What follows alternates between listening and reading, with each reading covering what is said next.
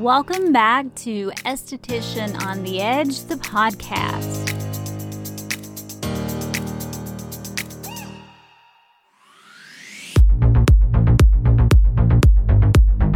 Thanks for tuning in to episode 2, and thank you for all the great feedback on the first episode. Honestly, I am still amazed that anyone listened to me ramble on and on about what an idiot I can be, but I guess there is some entertainment value in my dumbness, huh? At the end of episode 1, I think I told you guys that we'd be doing an entire show of skincare myths, and I did. But when I listened back to it, it was so much like sitting in a theory classroom. I just couldn't make you all listen to it. What I'm going to do instead is go over a myth or two and, kind of then pepper some other stuff in. Trust me, you'd have nodded off in your car if I would have made you listen to that boring, dull theory class that I recorded earlier. But I do want to preface the episode with a disclaimer. I am not an expert. I have a fucking meme account. I'm not an expert on skincare, okay? I am not a scientist, nor am I a cosmetic chemist. My brain is not wired that way. I don't do math. I do skin. Anything I say in reference to a scientific fact has been researched. And I promise you, I will put everything in the show notes. But I use pretty reputable websites, things like .gov. I use lots of universities and different colleges, lots of legitimate research papers. So I promise I will put all of those resources in the show notes. If you want to send them a bitchy threatening note about their shit research, you can do so. You'll have the information to do that. All right, on to myth number 1. Oh my God, I argue about the validity of this myth with my family, with my friends.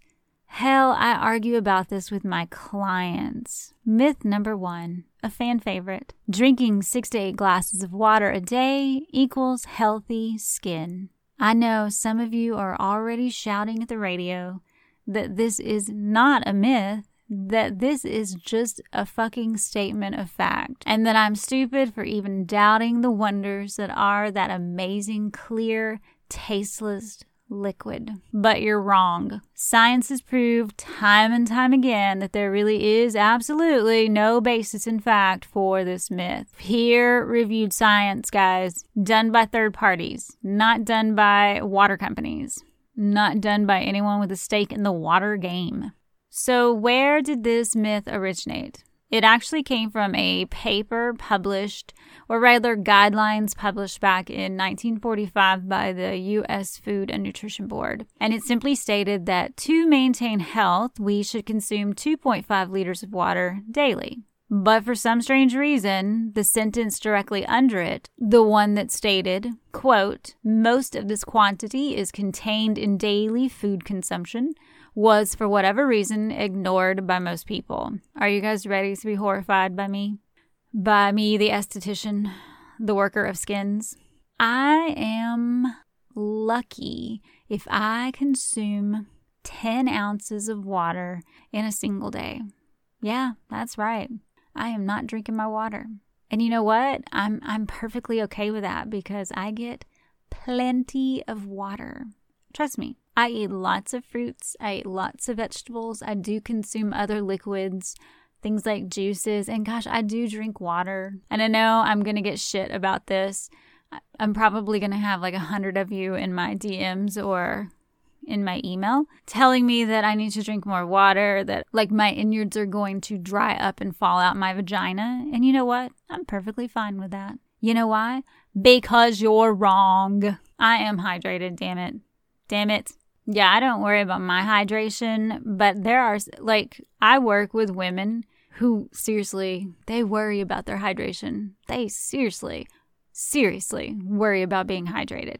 I mean, these women drink so much water. They've actually made water their damn job. They've got like these crazy inspirational gallon jugs with quotes on them that say shit like, you glow, girl.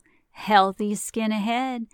Building a stronger body. No. You're just wearing out your poor kidneys. So if it's not true, why does this myth persist. It all comes down to the money. It's all about marketing. Why do you buy the stuff that you buy? Marketing. It sucks us in. Companies that sell bottled water continuously sponsor and promote misleading research. Let me give you an example. One study conducted in Los Angeles and New York City concluded that almost 2/3 of children were not getting enough water. Guess who funded the study, guys? Nestle Waters. What?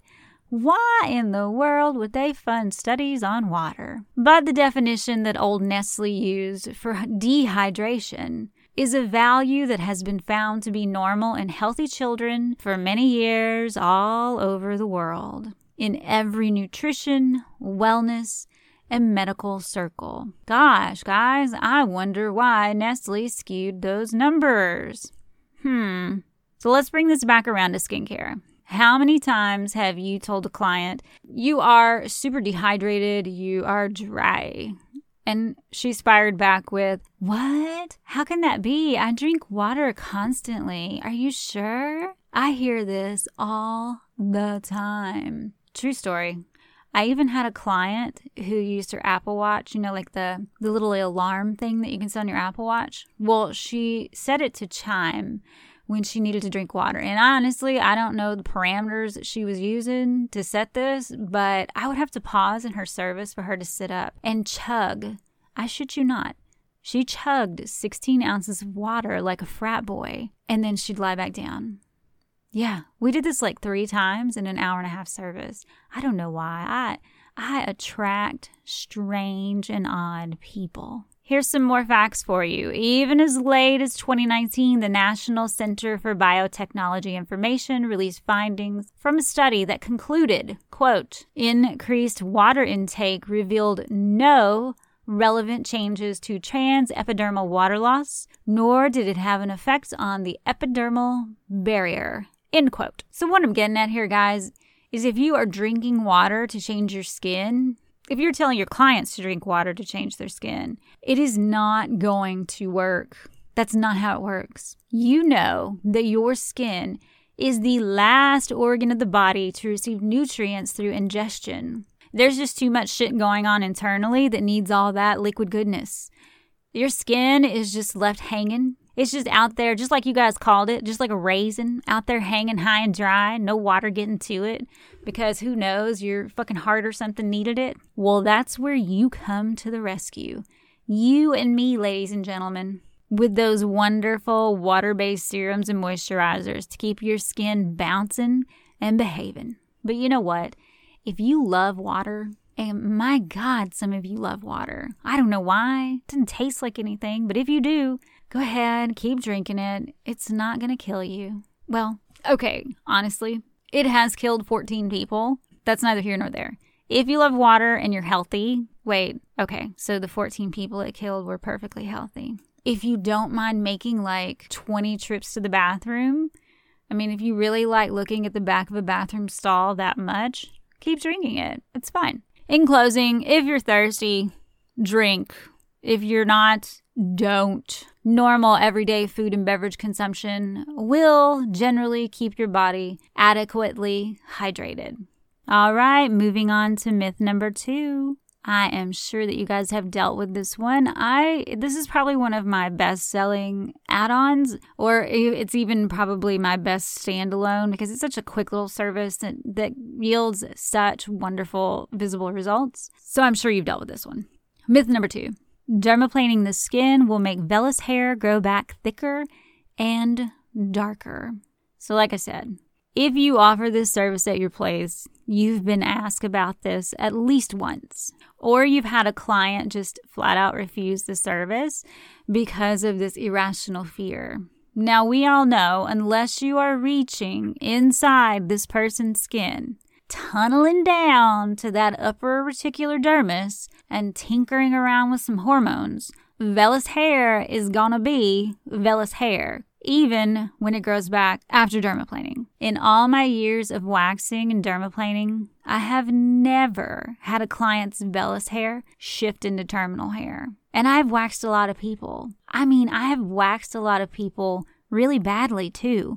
So if it was going to happen to anyone, it should have happened to one of my poor clients. I was such a terrible waxer when I first started. I mean, I'm okay now. I ain't the best, but oh my God, I almost killed people back then. If I'm being completely honest, though, I do have to tell you, some of the ladies that I have come in, those who are entering like a perimenopause or menopause, they do start to get more terminal hairs where once they had vellus hair. But that ain't got nothing to do with dermaplaning or waxing. It's called your body completely fucking you over after you've spent years and years of doing your very best to take care of it. Yay, womanhood. Let's break it down to what is actually happening. I mean, I know you guys know the process.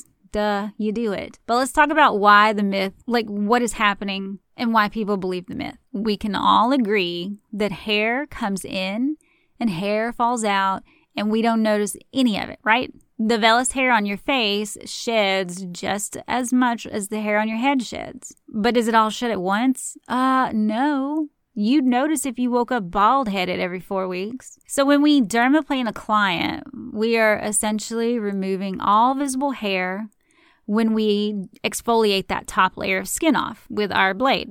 Your client sees healthy, glowing, fabulous skin.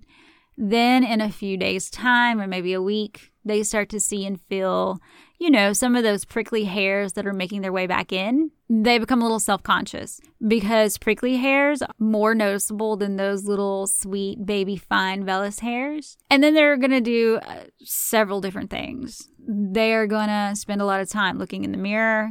They're going to panic, call wanting their money back, or they're going to panic and call and want to know if it's normal. Or they're not going to give a shit and just go on with their life. It looks thicker simply because anything, you guys know this, anything cut at an angle on the surface of the skin, which is what we're doing when we use the blade, you blunt the end. That blunted end is going to give the illusion of being a bit thicker. It is not. It is just how the light, or the light isn't, reflecting on the hair. That's it. It also looks darker because, well, let's be honest, it is. But not because it's some medical miracle brought on by dermaplaning. It's darker because it hasn't been exposed to sunlight and bleached out. So what your client is seeing is their actual natural color of the hair that grows in. Yeah, makes sense? Me taking a surgical blade across their face is not going to change the underlying hair structure. It's impossible. It will make you look fabulous, but that's not what we're talking about here. When I have a new dermaplaning client, I do the same, basically I give them the same spiel I just gave you so that they are prepared to deal with the grow back. All right, if you're a client and you're listening to this, so not an esthetician, but a client, and I know you're out there lurking because you've been DMing me, you've been messaging me, it does not grow back thicker or darker. That's bullshit. Your hair will still be exactly the same. Let us dermaplane your skin. You will not regret it. All right, I think that's enough myths. If you are just jonesing to get me to talk about one, you know what? Send me an email. I do have plans to do more, and I'll give you the email at the end of the show, but I'll figure out how to work your myth in somehow. Now, if I don't feel like I'm qualified to cover your myth, or shit, if I believe the myth, then I'll send you a message saying that I'm just as stupid as the people that you're making fun of because I still believe that myth. All right, next up, let's talk about St. Ives Apricot Scrub. I know it's a favorite of Estes everywhere. Okay, I'm kidding. I know you guys don't like it. I don't like it either. You probably heard that two women. Is it two? It's a class action. Does class action mean more than two? No, I think it's two. Okay, 2 women filed a class action lawsuit against the makers of St. Ives. Do you know who the makers are? Do you remember? Good old Unilever, home to, I think, lately Dermalogica. Ooh, they also have Noxzema. Do you guys remember Noxzema when you were a kid? Oh my God, that stuff burned so good. And it was so fucking greasy. They also have in their little wheelhouse Simple. I think it's that brand you can buy at like Target or Walmart. They have Tatcha Beauty too. I forgot about that one. That is an expensive brand. I bet you didn't know they had that one. And then they have, what's the other thing they've got? I always make fun of it. It's the body products. Oh my God, they have the most stupid commercials. Men love them. They stink so bad. Help me remember. Axe body products. They own those too. So that's it. That's a few of them that they have along with St. Ives. So these women filed a lawsuit because of damage caused by the apricot scratchy scrub.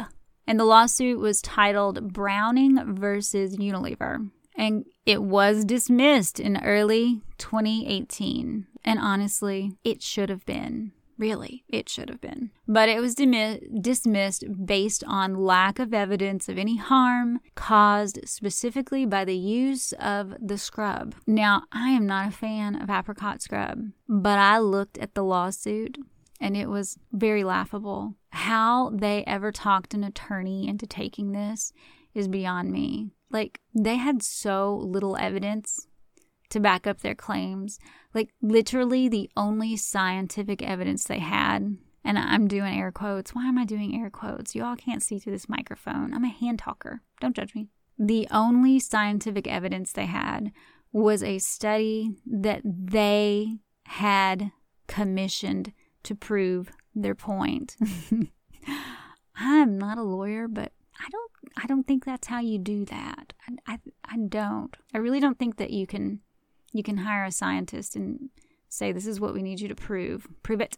But I could be wrong. But anyway, the case was thrown out. And now apricot scrub is safe and sound on a retail shelf even as I speak. Picture it. Clients are right now pressing that gritty substance into their skin and scrubbing like they're trying to remove paint from old furniture. I'm not a fan of this mess. And I do counsel clients not to use it, although they love it. But from a scientific standpoint, science. A true study, one that was done by uninterested third parties.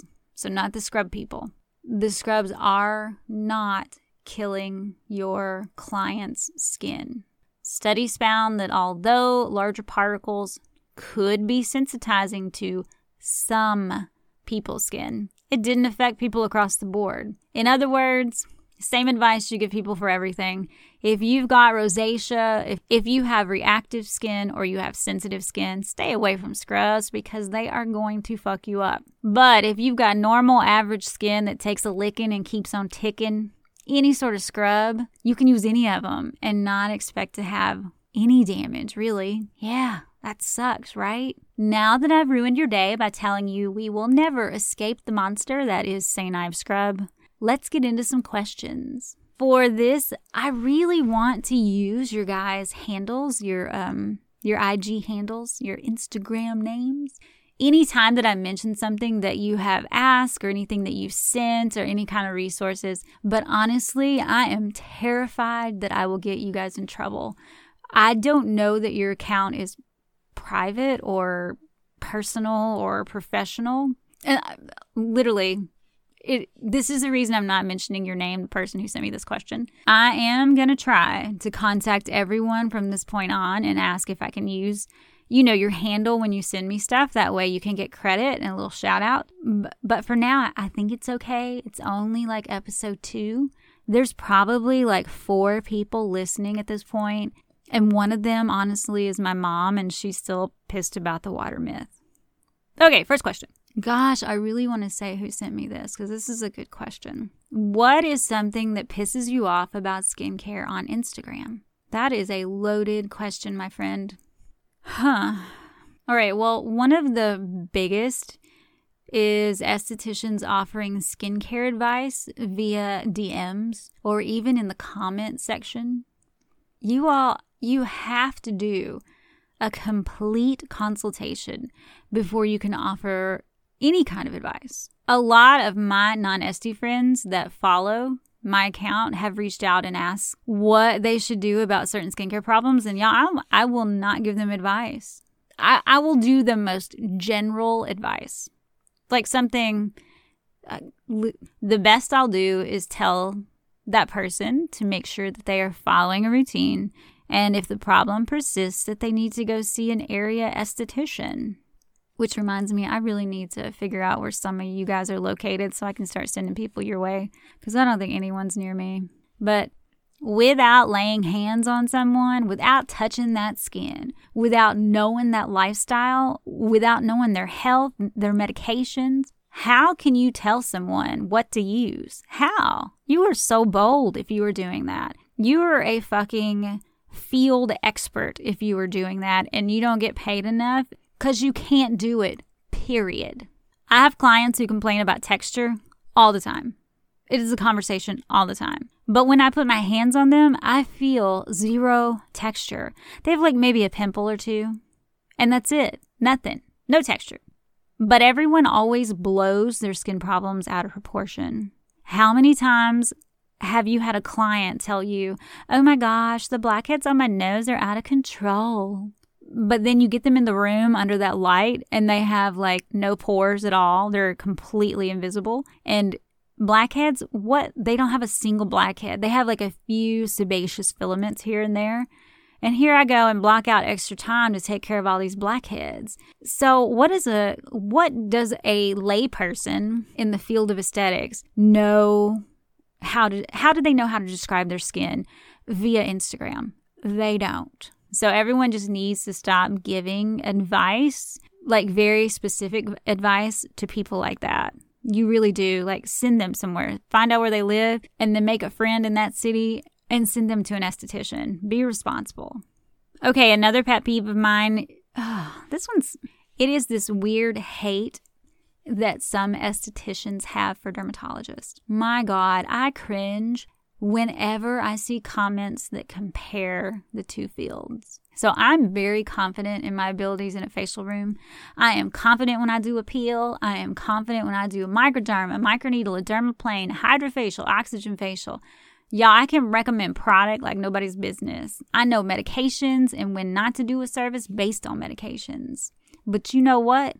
Do you know what I'm not? I am not a fucking doctor. Dermatologists go through an ass ton of school. They do specialized training to do what they do. I refer my clients to derms all the time, and you should be doing the same. We cannot diagnose and we cannot treat diseases or serious skin conditions. My insurance don't cover that. What kind of insurance do you guys have that cover you not being a doctor with zero medical training diagnosing people? Like, stop it. In all fairness, are there shit derms out there? Yeah, there are. Just like there are shit estheticians out there. Do some of those derms look down their nose at us? Yeah, but I'm not going to lose any sleep over it. I don't care. But I do wish as a whole the industry would stop saying we, and by we I mean aesthetics, can do whatever a derm can do. We can't. End of story. There is no argument there. We are not medical professionals. Okay, something else. I feel like I could go on this subject for a while. Something else though, and you guys are probably not going to be on board for this one, and I'm going to get shit about it, but oh well. I dislike when estheticians bash over-the-counter brands. Our professional product lines, they are not the end-all, be-all of skincare. Some of the professional lines that I have been forced to use, oh my gosh, I wouldn't use it to wash my dog. Being professional doesn't guarantee that it's a great product or even a good product. There are lots of OTC brands out there that I enjoy just as much as I enjoy my professional stuff. Honestly, it's a mixed bag. I have professional and over-the-counter stuff that I use on the daily. You limit yourself and your client by discounting an entire share of the market simply because a client can't purchase the product from you. It's fine if you don't get that sale occasionally. I mean, come on. You've fallen for your own hype if you're dogging perfectly good products that are more than likely formulated right alongside your professional stuff. Remember, there are lots of parent companies out there. Remember we talked about Unilever earlier? Well, fuck, Estee Lauder. Yeah, they've got good ones. L'Oreal. I mean, come on. SkinCeuticals is owned by one of these massive parent companies. And that massive parent company owns lots of other little basic brands besides this prestige brand. I mean, there is a finite amount of ways that you can formulate a cleanser or a moisturizer. Hell, there hasn't been advances in product ingredients in like 50 years. This is why brands continue to roll out different names for shit like vitamin C and hyaluronic acid. And why do you think brands are turning to natural and organic now? Because they don't have anything new to offer. So they're doing a little bit of a bait and switch. Really, the only thing that has progressed in the last few years has been a more efficient delivery system. All right, I'm a little over time. Apparently, that question was a trigger for me. Sorry I didn't get to any more of them. And I actually didn't finish that question. I have so many things that piss me off about skincare on Instagram. But we'll get into that later if you want to hear about it. I want to thank all of you for following me on Instagram. You have no idea how fun the memes are. It is my therapy. I know I tell some of you that, but honest to goodness, if I did not do these memes, I would probably need a therapist or at the very least a different job. Thank you for commenting and reaching out through stories and messages. And thank you for telling all of your friends and your coworkers and your classmates. I love it. Love, love, love it. And last but not least, thank you for listening to episode 2. I am hoping to nail down a format sooner rather than later. Ideally, I'd love to release an episode every week, but life will not let me do it. Busy. I am hoping to stick to one every other week if all goes well. We'll see. If you guys like it, if you subscribe and I see that there's some interest, then I'll try to stick with that. If you don't like it and I see that people aren't subscribing and you don't give a shit, I might just throw out one every once in a while just so I can rant. If you'd like to comment about any of the episodes that you've listened to, if you have a question, email me at estheticianontheedge@yahoo.com, or you can message me on the old IG. I will warn you, I get a ton of messages on IG and I miss them. I miss a lot of them, I'm sure. What happens is if I respond to someone and they respond immediately back, it kind of knocks the other ones down the list. And sometimes I do not find all of them. It would probably be better if you actually emailed me. All right, I'm out. Peace. Have a great Pam-free week, and I will see you next show.